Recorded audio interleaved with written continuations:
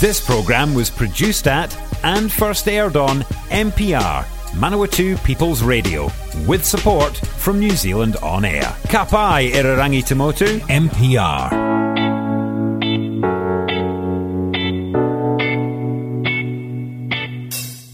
Hi, I'm Greg Watson and welcome to this week's show of Property Matters, where we talk all things property, a bit of what's happening in the news and the market, and we look, if we have time, locally, nationally and internationally. And we're starting off with a bit of national interest, I guess, in that the Real Estate Institute of New Zealand has just produced its latest monthly property report. This talks about house prices and gains in value. Now, this has just come out recently, and the news is good if you own houses, not so good if you don't. Jen Baird in the report, Jen Baird is the Real Estate Institute of New Zealand CEO. She says the median prices for residential property across New Zealand increased 25.2% from $659,500 in July of last year to a record $826,000 in July of this year. 2 out of the 16 regions reached new record median prices, 2 regions saw equal records, and 20 districts reached new median heights. Generally around the country things are up, and in a big way. Record median prices were also achieved in Canterbury with a 24.7% increase, Manawatu Wanganui with a 31.8% increase, and we'll break that down in a moment, and Southland with a 16.7% increase. So if you're living in Auckland, the median house price there is $1.175 million, up 28% on a year ago. If you live outside of Auckland, that median price is $687, which again is up 23% from the year before. Sales volumes are decreasing around most of the country, and that's something which means that those that are selling for a lot higher. And that just means that people are maybe more reluctant to sell if they're finding it hard to then find a new property, as listings are very low as well.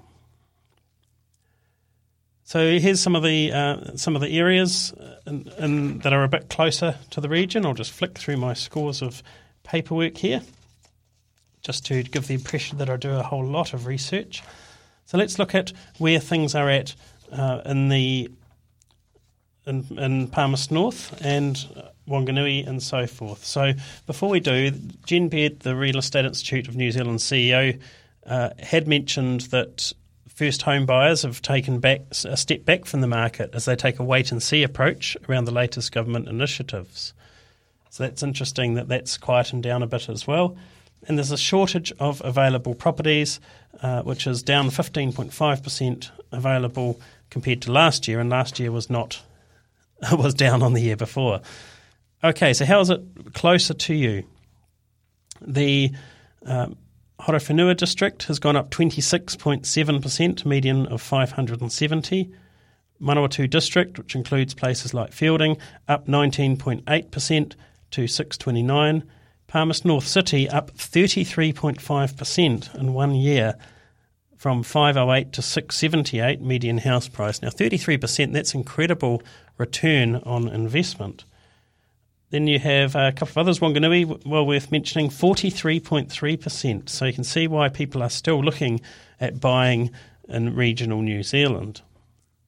What's pretty hard about that, though, is if we just take Palmerston North as an example, if it's gone from 508 to 678, that's $170,000. And if you need a deposit, you'd have to save an extra $17,000 on top of what you're already saving just to keep up with the market over the last year. So it's pretty hard to get that deposit together. Wanganui similar, and that's up, just doing the maths, close to $160,000 in 1 year. So tough going if you're looking to buy your first home. And there's, again, not a lot to choose from.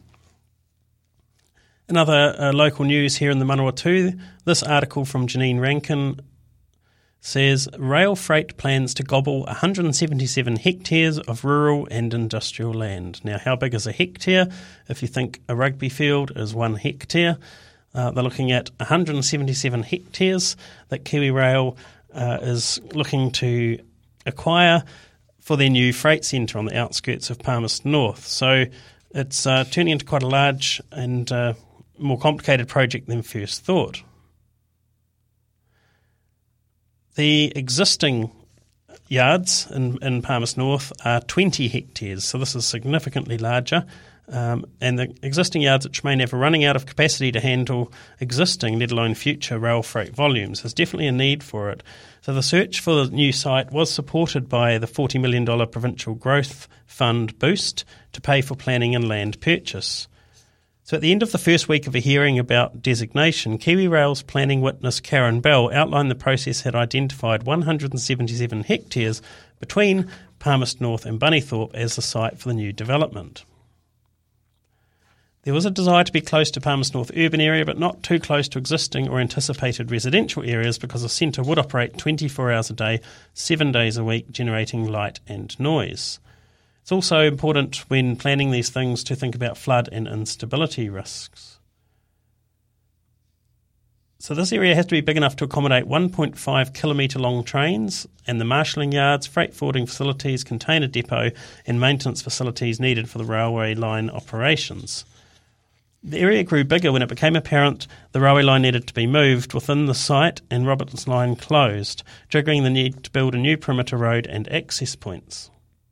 So Kiwirail needed to have control over the land around the operations area to ensure it had space for sound control barriers and planting in corridors up to 30 metres wide to screen out the views of the yards. So big undertaking indeed. And that's underway, or about to be underway. Certainly the purchase of properties is underway. I've heard about a number of people that have sold. What happens in these circumstances, and it is sad for people that have just built a new home or built their dream house, as I've spoken to some of those people as well, that I believe it's the Government Works Act where if a project is of significant enough importance that the government can buy your land off you, acquire it if you like, at a market price.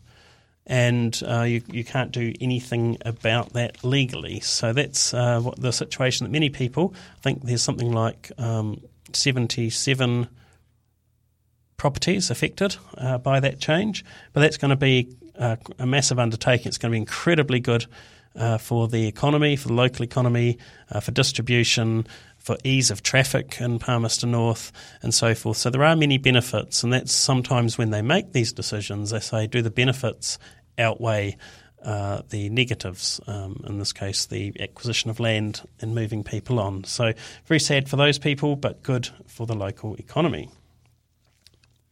Here's another local economy story, but this is down in the South Island. And this is deep in Waitaki. And this is the article here by Brooke Sabin, says Nest Treehouse inside the South Island's new adults-only luxury treehouse. She says, I've been woken up by some happy birds singing to the sunrise. That's what happens in a treehouse. As my eyes fire into life, I see fresh snow on the mountains. It's time to do something pretty special. A sauna in the trees is heating up. It will soon be ready for a morning steam. There is much more than a treehouse. It's one of the country's best new escapes. So you can find this under the travel section on Stuff. And so one of the things with being in the pandemic, as we are at the moment, is that we've still got a lot of movement around the country. So despite the international tourism sort of grinding to a halt, it's been pretty cool discovering some of these extra things, and the media tends to focus on some of those. So they talk about this beautiful treehouse property, and it's in the stunning Hakataramia Valley, just outside Kiwirail. Now, excuse the pronunciation on those if you don't mind. So it's just in between the Mackenzie country and North Otago. So you have to drive there, but again, you'd probably have to see the pictures. It really is a beautiful place. It says the treehouse is designed to reveal little bits as you walk in, like unwrapping a gift. We're first greeted with magnificent views of the mountains and expansive high country hinterland. Then, out of the peripheral vision, a deep outdoor cedar bath comes into view. Inside the cabin, there's a uber-comfy bed set against floor-to-ceiling glass, so you can enjoy the exceptional views without needing to get up when it's cold. So isn't it just brilliant that people make these sort of things and create these wonderful experiences, and that we can have those here in this lovely, lovely country of ours. And here's something that might cost more than a treehouse, arguably. This article from the lifestyle section of Stuff says, the Auckland parking space more expensive than a house deposit. So it's just incredible.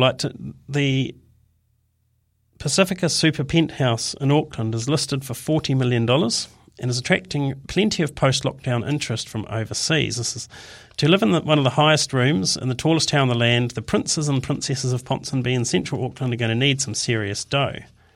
A single car park in the New Zealand's tallest apartment block has just sold under the hammer for a record-breaking $288,000. The bidding between 5 potential buyers for a single car park at the Pacifica Apartment Tower on Commerce Street in Auckland started at an eye-watering $80,000. So this sale makes this New Zealand's most expensive car park, beating the 4-year-old record of $265,000 for a spot in the Key Regency apartment building on Auckland's Key Street. The listing agent for the Pacifica car park, Barfoot and Thompson's Annie Chu, said the only buyers that owned an apartment Pacifica could take part in Wednesday's auction. And it's quite amazing because the nearest Auckland Transport parking building to Commerce Street, where the Pacifica is located, is a downtown parking building which carries a maximum price of $40 per day. Shu said there were 270 apartments in the 54-storey Pacifica building and only 143 car parks. Most of these are sold with the apartments as a package deal, but buyers can opt out of them if they feel they're unwanted or unnecessary. Chu said her vendors had bought a $2.36 million 3-bedroom apartment with a car park, but later decided to ditch their car and its parking space. For some people, the attraction of inner-city living is the ability to go carless, she says. So apartments and penthouses in this building are priced between $800,000 and $10 million, and 85% had actually sold off the plans by June 2020. So pretty wealthy people are living in that building indeed. So residents can have their cars parked in their own spaces or in the nearby Wilson's car parks. The allocated space is rented for $600 a month and unallocated for $500 a month. So it's pretty amazing that someone would pay this $288,000 to own a car park. Maybe it would work out as an investment if you did own a car park at that level.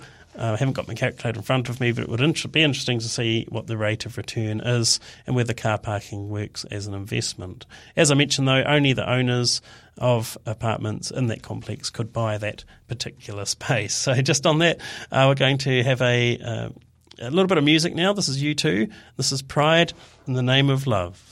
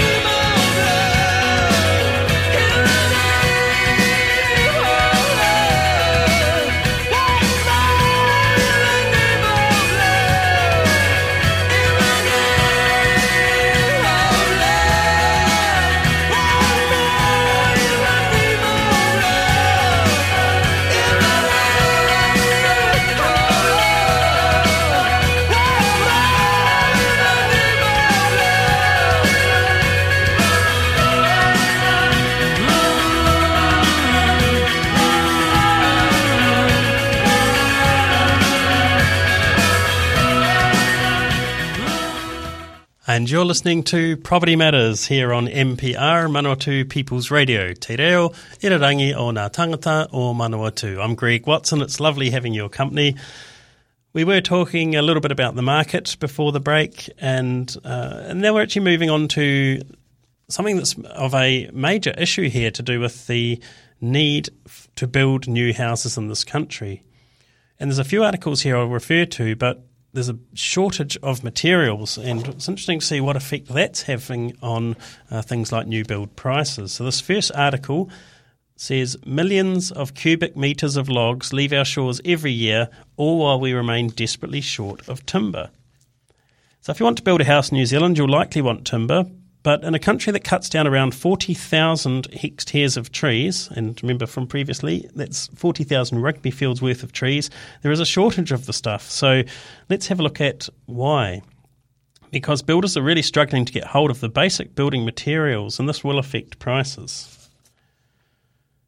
So there's been ongoing demand or timber supply issues since 2019 and 20 due to rising consumer and trade demand and a rise in log prices, according to the New Zealand Building Industry Federation.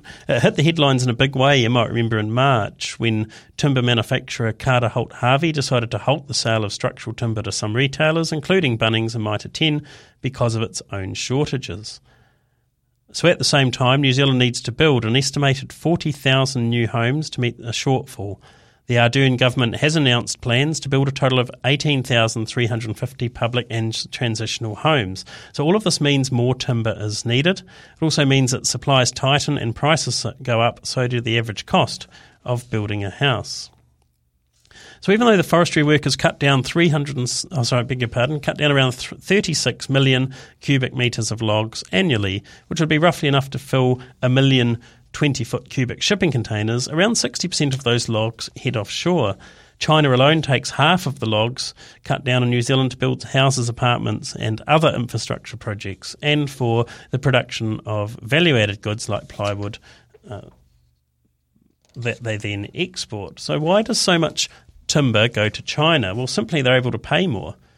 But there's more to the answer than supply and demand. You see, there's the Free Trade Agreement, which New Zealand and China signed in 2008, which got rid of import taxes on New Zealand logs going to China, but did not eliminate those on other wood products that New Zealand produces, such as plywood. So, in short, it means that it's more economical for China to buy logs from New Zealand and other wood products, and it means that New Zealand logs are comparatively attractive to logs from countries without free trading agreements with China.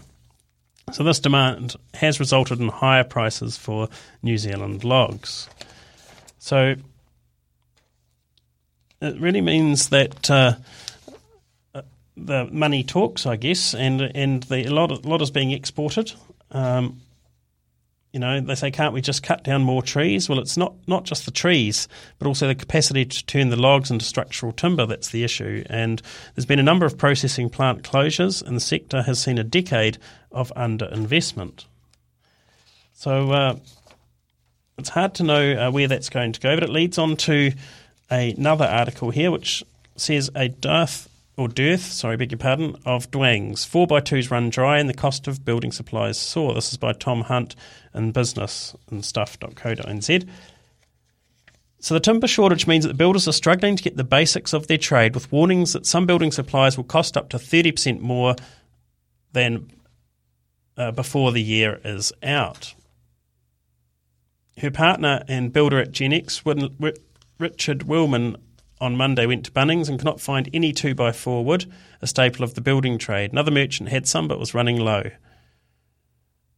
Willman is now dealing with 3 different merchants as he tried to get wood to finish the jobs and was now ordering wood weeks ahead of when it was needed. And I was talking to a builder on the weekend who was saying the exact same thing. So recently he was contacted by one merchant warning that prices for wood were expected to increase by up to 35% by Christmas, and warned of timber price increases of 4% and 25% this year. And of course that price will get passed on to customers, making building more expensive. So New Zealand should be in a building timber boom to address the housing crisis. Despite large areas of forestry, much of it is sent overseas, as I mentioned before, and the article goes on to talk more about that and about the shortfall in the number of properties. there's another article here just a couple of days later under industry that says COVID-19, or it's relating to COVID-19, New Zealand dropped off the global supply chain by many construction material suppliers. So this is threatening to stall the building sector here, a report has warned. Ryder Levitt Bucknell's second quarter 2021 international report says that while the New Zealand construction market has navigated the COVID-19 pandemic well, labour shortages coupled with global supply chain disruptions continue to put pressure on construction costs. Stephen Gracie, the Managing Director of RLB New Zealand, said that while there was a decline in the volume of construction activity in the last quarter of 2020 and into 2021 with a large number of projects completing, most contractors... Oh, there's my phone in the background. Apologies for that. You get all sorts here on mpr.nz. So he said that most contractors are able to trade through, which has been a challenging and uncertain time because the pipeline is not working. So there's additional costs on building supply companies here to try and get what they need for the country. One New Zealand company is spending as much as $65,000 a week on shipping costs to try and encourage the delivery of goods to New Zealand or of their goods to New Zealand. So there's a number of unique challenges there that are putting prices up. So I mentioned in a previous show that it'll have to be a bit of a watch this space because in the olden days of not too long ago, when you agreed on a price to build a house, you would also sign a document to agree that that could increase due to outside variables, and then you would pay the difference at the end of the process. That's not currently the case. The current situation is if you're building, you could, for example, lock in a home and build package and then at a certain price, and then if it took 6 months or 12 months to build, you don't have to pay any more. So we'll have to see if that sort of thing may start to come in. There's a couple of articles I've seen as well in terms of rising prices. The cost of valuations on residential properties has gone up fairly significantly, 20% in the last 2 years. And why is this a problem? Well, sometimes when purchasing properties, the banks will require property valuations, or if buyers are looking at buying a property, they may get a valuation to make sure that they're not overpaying. And of course, the average valuation now is costing over $1,000 in Auckland and Wellington. So that's something just to be aware of. Sometimes these are also expected if you're doing a sale into a trust or another entity, or within family and so forth. Another thing that's really jumped, or that's in the news, is that home buyers are being pressured to purchase properties without building reports. And this is according to the Building Officials Institute of New Zealand. So they give an example of Aucklander Sean Koromansky. He and his fiancée had been looking for 2 years. They'd watched prices skyrocket post-lockdown, and by the time they viewed a particular Avondale property they would eventually buy in July, both were desperate to own a home. They were told the seller already had 3 offers fall through, and during negotiations the couple were asked to remove a building report as a condition of the purchase. He says, it was a huge red flag for me and it was stressing me out quite a bit. But luckily his fiancée's father is a builder and gave the property the thumbs up. Now, real estate agents, I can't imagine they would instruct people or pressure people to take out building reports because that would be extremely unethical. And they must practice in accordance with real estate authority rules. So therefore it's, however, in a market that is extremely competitive, where there's multiple offers and that sort of thing, it is common for buyers to look at removing some of those barriers to them having a successful offer accepted. And that's where certainly there's usually talk about having the fewer clauses as possible. For example, if you're up against a cash offer, but you've put in a building report and the offers are reasonably similar, human nature says that the vendor might go with the one that doesn't have the building report because it's one less barrier. So I would always suggest and advise that you do get a builder's report prior to purchasing a property. But it's really just a symptom of the market at the moment being so busy. where some of these traditional clauses are being dropped out of contracts. For example, removal of clauses to sell a house and or a building report, that sort of thing. So just be careful out there when you're looking at buying. Try and do your research, get information in advance. A lot of the real estate salespeople selling houses now provide a information pack, which can be pretty helpful with regards to much of that information. But buying a property is buyer beware to a certain extent. The salesperson must disclose any reason they know why you may not want to buy it or that might affect your offer. But it's the stuff that we don't know about that the building reports can find and so forth, that it is a risk if you look to remove that from contracts. So my advice would be not to do that yet. It is happening more often enough that they've put that into the media in the last week or so. But that's all we've got time for this week. This has been Property Matters. I'm Greg Watson. You can find this show on MPR, that's Manawatu People's Radio.nz, and any previous shows, or alternatively where all good podcasts are found if you just search Property Matters and Greg Watson. Thanks again for listening, and I'll catch up with you next week.